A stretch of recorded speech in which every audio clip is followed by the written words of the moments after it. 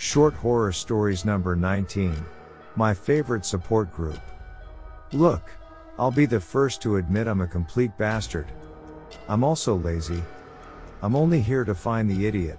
Because there's almost always an idiot. This support group is pretty typical. We connected online, decided on a quiet place, and now we're all sitting cross-legged in a circle. Real kumbaya crap. Jerome takes the lead, pouring everyone a cup of tea as he starts talking. I'm Jerome. You can drink your tea, but only after explaining why you're here. I'll start. Jerome tells us he's never been loved. I can see why, the guy's ugly as sin. He sips his tea while the mousy chick speaks next. Miu, she says. My parents. Short and sweet. No blubbering. Gotta admire Miu.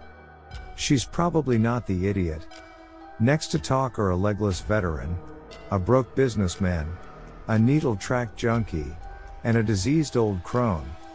Then it's my turn. I'm an ass. Everyone hates me.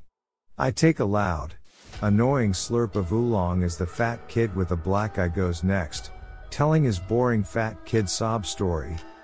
Afterwards, we're all sitting quietly when Jerome keels over. Then Miu's eyes roll back and she slumps forward.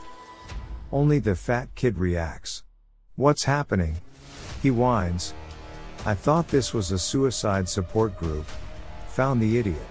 It is, I say, spitting out my mouthful of tea.